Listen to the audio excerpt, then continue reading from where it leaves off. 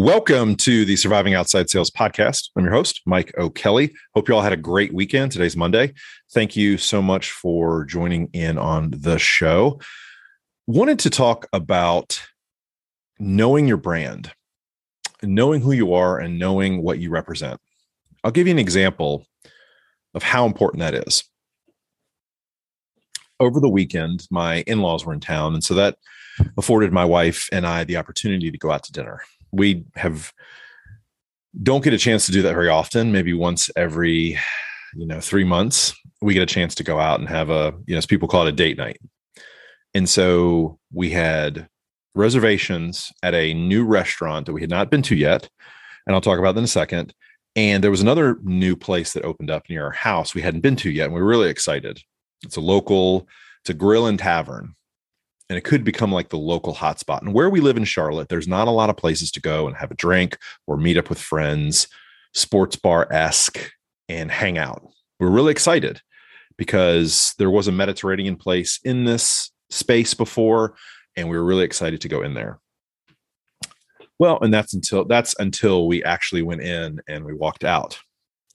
And so there's two facets of this. The first facet is we walk into this place and it is a grill and tavern. Okay. So when you hear of a grill and tavern, some of the thoughts that might come to your head are, it's an older looking place, maybe some browns, it's going to have very rich feel to it. It's going to have some character. It's going to be inviting. And, the grill part, you know what you're getting. You're going to get nice bar food, etc. And we walked into this place, and I can't quite describe it accurately. You have to see it. It was the most confusing restaurant space I've ever seen before. As you walk in, to the right is the bar, and the bar was aligned on the right side of the building. And everything behind the bar was gray or black. To the left was the dining area, and it was booths that went above the head length. So there was privacy at each booth. And the type of lighting they had was super bright, almost like it was a diner. And there was nothing on the walls. There was not a single splash of color anywhere to be seen in that place. It was grays and blacks. It was very depressing. And we walk in and we sit down at the bar and we take a look at the menu, and the prices are pretty high. If you go to some of those like Yelp or other websites similar, they'll have those like the 4 little dollar signs to let you know how expensive it was. This was like a $18 hamburger. I had a whiskey drink and my wife had a glass of wine, and it was $38. Very expensive. We weren't prepared for that, but it is what it is. And we're sitting there, and while we're at the bar, the local news is on the television behind the bar. And the music they were playing was classic rock, but it was really fast classic rock. And I don't remember who it was, but it was like, it just nothing fit together at all. And I was just kind of mentioning to my wife, I just said, this is the most confusing space ever. I don't think they know what their identity is. They're supposed to be a grill and tavern. And on their website, I think they even say they are family friendly. But you walk in there, there's no kids menu, and there's no color whatsoever. There's nothing inviting. It was very sterile. And this place has been open for about 4 months. And there was probably only about 10, 15 people in there, and it probably could sit about 100. It wasn't a small little dive bar. So we leave and we go to a new Cuban restaurant that opened, I think, in December, but we haven't been there yet. It's named El Porro on South Boulevard if you're in Charlotte. Excellent. We walk up to the establishment, and I'd heard great things about this place. And we walked up. Immediately, every single server greeted us and showed us exactly where the check-in was. We walk in, we check in for a reservation. They have live music. There were a couple guys on the drums, and they were singing. It was upbeat. You look on the walls, all the walls were decorated in something that had to do with Cuba. From the ceiling, they had these faux plants that were hanging. The lighting just matched. Everything was perfect. There was color everywhere. The food was amazing. The presentation was outstanding. You felt like maybe I could be in Cuba right now. I've never been. I don't know a lot of people who have. I haven't heard the stories, but it was just, the place was oozing with culture. It was oozing with style. Food was outstanding. The presentation, the way, the bowls they had it in, for the cocktails, they had special glasses and cups. It was outstanding. And my wife and I were just sitting there talking, and we said, this is a place that knows exactly who they are. They have leaned into Cuban culture. They have 100% adopted it, down to the live music. I mean, there were some people that were dancing next to their tables. It was a fun atmosphere.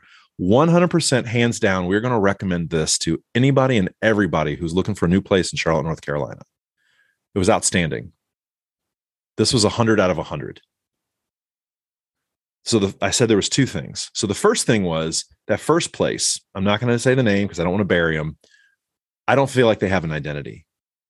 The name with the decor and what they're doing, it doesn't match. The second place, El Puro, I hope I'm saying it right, Puro, outstanding, 100%. They know exactly who they are. They know exactly what they're doing.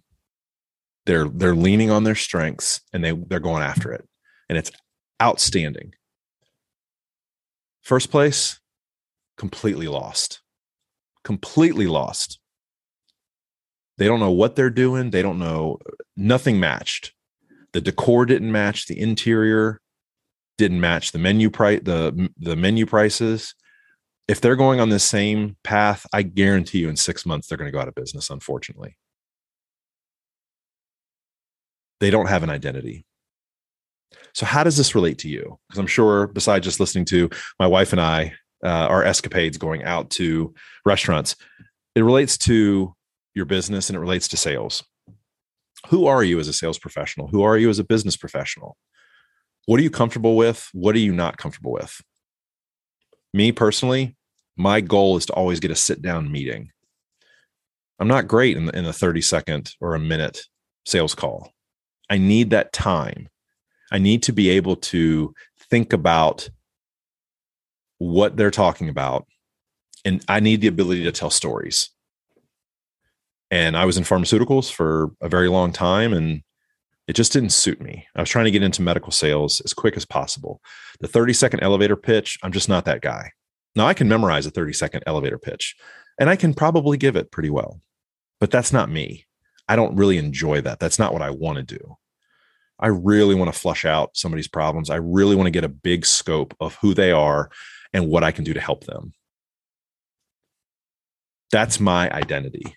That's what I do very well. I'm not as great on those quick calls. So if it's like, hey, we need 30, we need you to do the elevator pitch. That's probably not me. I have an identity. I have a brand, and I have self-awareness in my skill set. And my skill set is I can sit down and ask a bunch of questions and figure out your solutions.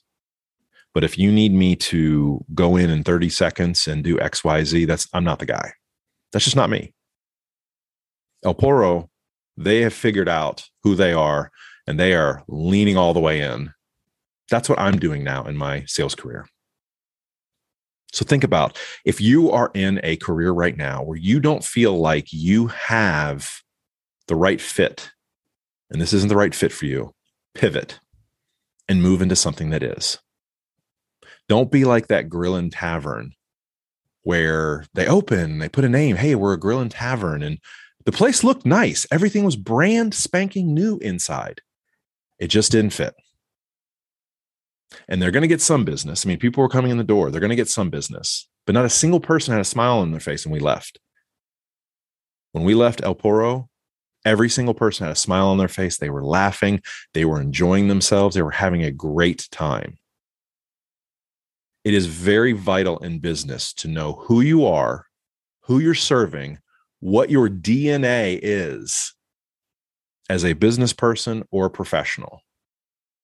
If you can identify that and then you own it 100% and you go after it, you're going to be successful no matter what business you go into. But if you're not sure what your DNA is and you just try to present yourself as something nice, you're going to struggle. And it's going to be more mentally exhausting as possible. So thank you so much for listening. Again, reach out to the show if you'd like to, Mike at Surviving Outside Sales, on your favorite podcast hosting. If it's Apple, if it's Spotify, give us 5 stars if you believe it's earned. I want to earn 5 stars. I just don't want to be handed it. And then please download the show and share it with like-minded people and recommend anybody you believe should tell their story and give their insight to the audience. Greatly appreciate that. Thank you so much. Hope you have a great rest of the day, and we'll see you next time on Surviving Outside Sales. See ya.